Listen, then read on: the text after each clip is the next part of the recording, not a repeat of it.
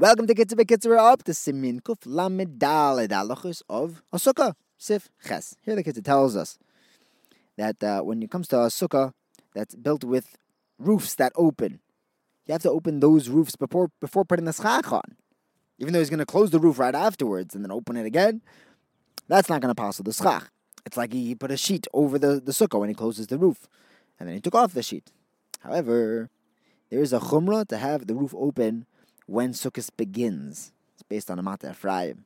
But if the roof is closed and then he puts on a schach, then when he put on the schach, it didn't become a kosher sukkah. That's osoi. That has to be tasev elemin osoi. So he has to open the roof so that when he puts the schach on, the schach is making it into a kosher sukkah at that moment. The Kitzur here points out two other issues when there are roofs above the sukkah. You have to be careful that the roof is completely open and not leaning over the top. Because if the roof panel doesn't go directly above the walls, it's slightly over the schach, even if a little bit, that could pass the sukkah if there's less than 4 amas to the wall of the sukkah. And we wouldn't be able to say Dofen Akuma. You have to be careful not to sit under any section of the sukkah that has a roof above it, because then you're just sitting on the roof. You're not sitting under the sukkah. Even those sukkahs are potter from a mezuzah because they're not permanent structures. Nevertheless, if there's a sukkah that's built, the structure is used all year, and you just built a sukkah within it, then it would be chayiv in mezuzah, and it's not potter even on sukkahs. It's not necessary to put on the mezuzah again after sukkahs when it goes back into permanent mode.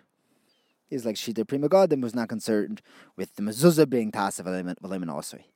Next, the Kitzur says that your yoytze mitzvahs sukkah, even with a borrowed sukkah, but if it's stolen, that will not work. Mr. Baruch goes into the details. Therefore, it's also to build a sukkah in Rishos HaRabim, b'shas Chak. If there's no other way of building a sukkah, then he's allowed to sit in a sukkah which is in Rishos HaRabim, Memnei Bracha. There are a lot of shitas, poskim, who say that if a sukkah is built in Rishos HaRabim, it's not considered a stolen sukkah, in the Bir Halacha, Tofresh Lamed Zayin Gimel.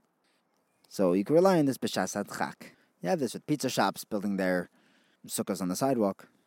It might be better to bring it home. Eat it in your sukkah, in Rishos HaYochid. See, borrowing a sukkah without permission is the equivalent of stealing. But there are some times when, if the original owner gave up hope on finding it, he was miyayish, or if the stolen sukkah already changed the ownership from when it was stolen, it's no longer considered in the reshus of the original owner, and it wouldn't have the din of a sukkah gezula, whether the gazlan pays him back or not. One should be careful, says the Kitzur, that the Jew building this sukkah should not cut down the schach for the sukkah by himself. He should buy schach from somebody else. Because when the schach is cut down by one person, then he sells it to someone else, it loses that status of being stolen. Even if the person who is property the trees are located is not the legal owner of the property.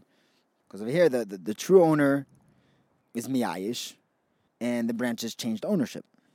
B'shas Chak, if there's no one else cutting down schach to buy from, you can cut the schach yourself, but first ask reshus from the owner. But it's very complicated regarding different reshuyos. Are there government titles to the land? Who owns the land? When the schach was cut and sold? So it's good to ask a shayla. Next, the Kitzur says that it is mutter to build a sukkah on Chol HaMoed. You can't do it like a Maisa Uman, but you can build a sukkah.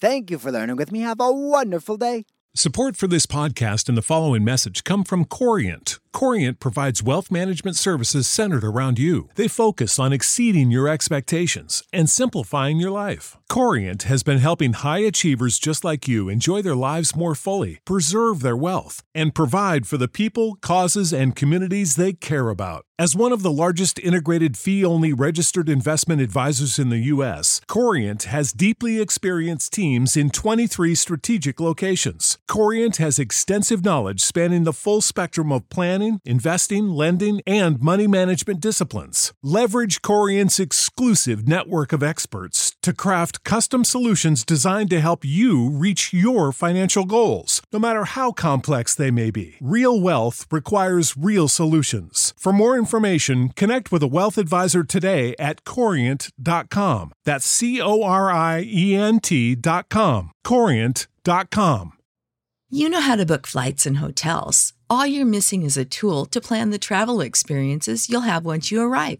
That's why you need Viator. Book guided tours, activities, excursions, and more in one place to make your trip truly unforgettable. Viator has over 300,000 travel experiences to choose from. Everything from simple tours to extreme adventures and all the niche, interesting stuff in between. So you can plan something that everyone you're traveling with will enjoy. Real traveler reviews give the inside scoop from people who've already been on the experiences you're considering. So you can plan with confidence. Free cancellation helps you plan for the unexpected. And 24/7 customer support means you can travel worry-free. Download the Viator app now and use code Viator10 for 10% off your first booking in the app. Find travel experiences for you. Do more with Viator.